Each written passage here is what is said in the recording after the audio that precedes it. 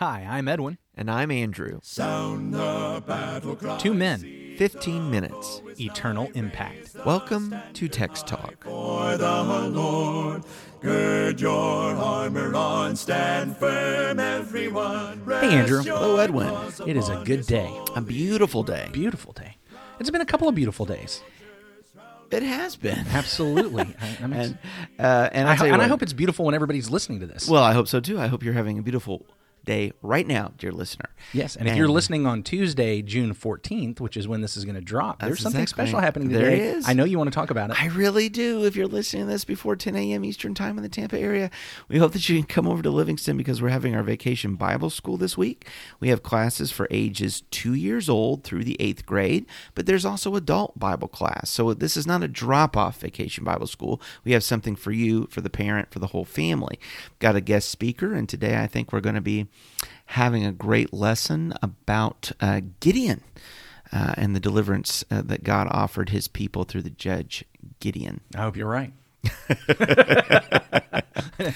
You're looking up and to the left like, wait a minute, I got to remember, what is it? I'm pretty sure that's what it is, and it's going to be a great lesson, great guest speaker. Hope you can come be part of it. But today on Text Talk, we're still talking about Jesus and Melchizedek. Yeah, we're doing some Old Testament here too, aren't we? Yeah, Jesus Yeah. and Melchizedek. And so would you please read Hebrews chapter 7, verses 11 through 19 from Hebrews your 7? New King James Bible? Well, since I have it right here we go. Therefore, if perfection were through the Levitical priesthood, for under it the people received the law, what further need was there that another priest should rise according to the order of Melchizedek, and not be called according to the order of Aaron? For the priesthood being changed, of necessity there is also a change of the law. For he of whom these things are spoken belongs to another tribe, from which no man has officiated at the altar. For it is evident that our Lord arose from Judah, of which tribe Moses spoke nothing concerning priesthood. And it is yet far more evident if, in the likeness of Melchizedek, there arises another priest who has come, not according to the law of a fleshly commandment, but according to the power of an endless life. For he testifies, "You are a priest forever, according to the order of Melchizedek." For on the one hand, there is an annulling of the former commandment because of its weakness and unprofitableness, for the law made nothing perfect. On the other hand, there is the bringing in of a better hope, through which we draw near to God. All right, before we talk about this, I do want to make sure we set a technical stage for this, Okay. A technical term. The use of the law in this chapter, the word law, even used in the Bible, even used as it's connected with what happened under Moses, what's happened in the Old Testament, is used in various ways in different places. Sometimes it refers to the two greatest commandments. Love the Lord your God with all your heart, soul, Right. and mind. Love your neighbor as yourself. Sometimes it refers to the 10 commandments. Yeah. Sometimes it refers to the legal requirements, picking out all the legal requirements. And the Jews Yeah. have said there's like 613 of them or something like that. Sometimes it refers to the entire Old Testament. Sometimes it does. Here, it is referring to the Torah, or Okay. those first 5 books, the Pentateuch, what we find, Genesis, Exodus, Leviticus, Numbers, and Deuteronomy, the Torah that can be found within it. I think it's important to know that because you didn't read this verse, but at the end of our chapter, it is going to refer to what we find in Psalm 110, and it says in verse 28, this is Hebrews 28. For the law appoints men in their weakness as high priest, but the word of the oath, which came later than the law, appoints a son who has been made perfect forever. Right. That's going to become confusing to someone who thinks that when we're talking about the law in this chapter, it's referring to the entire Old Testament. He's not using the phrase the law to refer to the entire Old Testament. Okay, and I think a couple of things that strengthens that interpretation is the emphasis being placed on the calling of the Levites, okay, that the priest is according to Aaron. All of this is set forth in the Pentateuch. Yep, absolutely. All right. So he's talking about, here was this thing in the law, what we have from Genesis to Deuteronomy, then Psalm 110, which came later than the law. Although he is essentially calling it a law. It is a law about Jesus being a priest.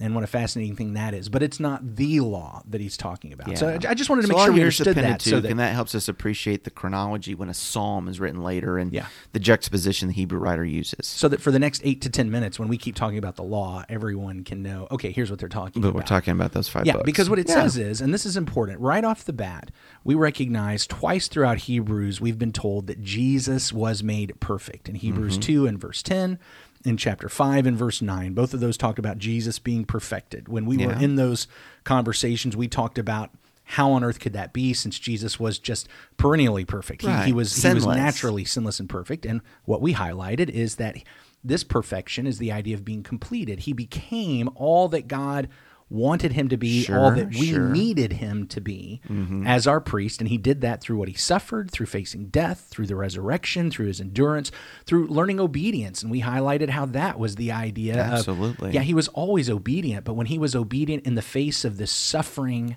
and trauma, we've got true, real obedience there. And so all of that is tied together. And then we get to Hebrews 7 and it drops a bomb. Okay. The law makes nothing perfect. Here is our priest. Here is our king, our savior, who is perfect, who has been made perfect. But now we learn it is not through the law that he was made perfect. The law makes nothing perfect. So we got to talk about what's going on in this chapter with this perfection and Jesus being our priest, and yet it's not based on what that law said about who was going to be priest About for who's Israel, priest. which we've talked about over and over again. Can I feel make like a I've been, point? yeah, okay. So I feel like I've been rambling for a while, and Well, I don't know not that letting it's you rambling, speak. but it's certainly setting a stage and a helpful one at that. One of the things that I just like to observe when I read through here is the point that is made in verse 14. It is evident that our Lord arose from Judah, of which tribe Moses spoke nothing concerning priesthood. When Moses, in the law, in the Pentateuch, set forth who is going to be called priests, he specifically states it's going to be Aaron, and it's going to be the sons of Aaron. Now, he does not go out of his way to list extensively all the other tribes, and not Reuben, and not Asher, and not Gad, and not Judah, so forth. When he spoke and said the family of Aaron and the Levites, that excluded all of these others. That excluded Jesus, because he comes from the tribe of Judah. There is a logic here and a principle of interpretation. I just think it's good to point out that this is the way the Lord works when he sets forth his will, and when he specifies something, it does exclude these other things. And that is good to keep in mind, even when we see that there is a promise set forth, in the Psalms about this priesthood in the order of Melchizedek. This is not over and against breaking the law of God in any way. It's showing that there is another priesthood, another order that is going to supersede that which was set forth in the law of Moses. But what Jesus doesn't say is, look, I'm breaking the law, I'm rewriting the law. That's not the way God's law works. It's never abrogated in that way, violated in that way, but it is fulfilled. Every part of it is fulfilled. And even if we had not picked up on the fact, up until the Hebrew writer now, is that, hey, there's this order of Melchizedek priesthood hanging out there. What's up with that? The Hebrew writer is going to show this too is fulfilled, and this in Christ, our better king, our better priest. Making all of that point is really powerful, which makes me want to go back and remind us what we learned at the beginning of Hebrews chapter 5. This is why it was important at the beginning of Hebrews chapter 5 to talk about what is the real qualification for priesthood ultimately. Because what we have is the law and the priesthood under the law, but our author actually has established that there is an implication even from that command in the law. And back in Hebrews chapter 5 and verse 4, as he talked about priesthood, he said, "And no one takes this honor for himself, but only when called by God, just as Aaron was."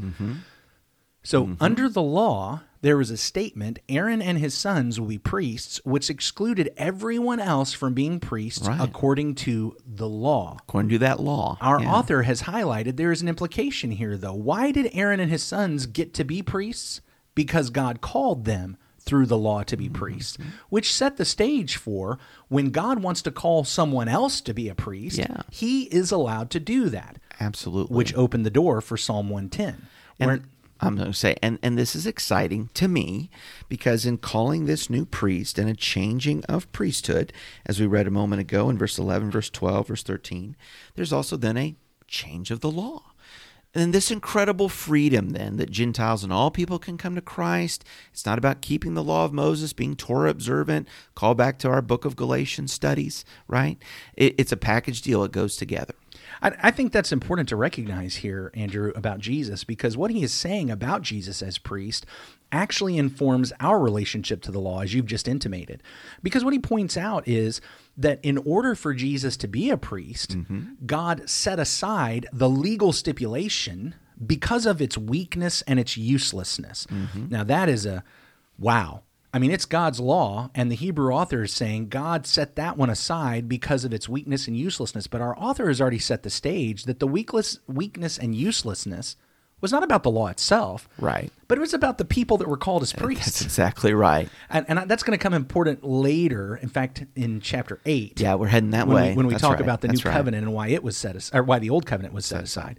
Okay, he set this legal stipulation aside. So because in order to have a different priesthood, there had to be a different law. Right. So Psalm 110, that's why I was saying earlier that Psalm 110 in verse 4 is presented here as a legal stipulation, as a law. Yeah. But it's not that law that is Torah from the first 5 books of the Bible. He says that law was set aside because it was weak and useless. It's weak and useless because the people that were made priests, we realize, actually couldn't pull this off. Right. There needed to be an ultimate priest, and that is Jesus. Part of their weakness was their own sins. Yes. You know, what we're going to read this week in the 7th chapter is about they have to make sacrifices for themselves first and their sins. Yes. But Jesus, not so. Jesus, who is sinless, offers himself as the sacrifice once for all. Yes. For the sins of the people, for the sins of us all. And we get to this point where he highlights in verse, back in Hebrews chapter 7, now I'm looking at verse 16, who has become a priest not on the basis of a legal requirement concerning bodily descent, but by the power of an indestructible life. Here is Jesus, whose life was indestructible. Well, and yet, we've already seen he died. Right, he did. But what happened next? Resurrection. Death could not defeat him. Death could not conquer his life. In the battle between life and death, our high priest won. And his life was therefore indestructible. It was endless. I want to talk tomorrow a little bit about this, not prevented by death, because that's just a powerful thing. But today, just recognizing our powerful high priest, who was not made perfect by the law. That law was set aside so that he could be priest based on this declaration and oath of God, based upon the promise of God. I swore you will be forever a priest according to the order of Melchizedek. And that's actually going to tell us something about our relationship with the law. The law, I'm kind of prepping us for Hebrews 8, because this is coming in Hebrews 8. The law, the covenant that he made with Israel, is set aside because of weakness. Not God's weakness, and not the weakness of the law and the covenant itself, but finding weakness in us. The fact that we were of a nature, of a behavior, that we cannot be saved by that because of how we respond to it. Yeah, I mean, and it's the priests, and it's the people, and it's all the way down that we are sinners and that we must have a Savior. And this law system was God's plan, and it served the purpose that God intended for it. But what the Hebrew writer makes clear is, well, part of that purpose is foreshadowing something that is complete, something that's superior, something that does not end and is never done away. Yeah, the problem is all the way along there is this sense that it's not working. Yes, I understand in a very real sense God made it work as he looked forward to what was really going to work. Exactly. Those Old Testament sacrifices worked, but not because they worked, but because they were looking forward to the one sacrifice that would work. Those Old Testament priests didn't really work. They worked as they looked forward to the true high priest and pointed toward that. And that's what we're seeing here. Priest after the order of Melchizedek, indestructible life, king of righteousness, king of peace, made perfect not by the law, but by an indestructible life. Hey, folks, I hope you're reading Hebrews 7 closely. Even the Hebrew writer said we're getting into some weightier matters here, right? Deep waters. Read it close. But we're glad that you joined us for the conversation. Edwin, would you lead us in prayer? Holy God, thank you for the indestructible life of Jesus, for this new and better priesthood, for the change of law and the change of covenant. And we bow before your Son, Jesus Christ, and confess that he is Lord, he is King, he is High Priest, he is Savior. Thank you so much for him. It's through him we pray. Amen. Amen. Thanks for talking about the text with us today. I'm Edwin Crozier, and I'd like to invite you to join the Christians who meet on Livingston Avenue in Lutz, Florida this Sunday for our Bible classes and worship. You can find out more at christiansmeethere.org. Check out our daily written devotional that goes along with today's episode. You can find a link for it in our show notes. Michael Eldridge sang all 4 parts of our theme song. You can get more from him at acapeldridge.com. Please remember to subscribe, rate, and review Text Talk in your favorite podcast app so others can find it and learn about it more easily. Have a fantastic day. Steady, pass the word along. Onward, forward, shout aloud, Hosanna. Christ is captain of the mighty throne.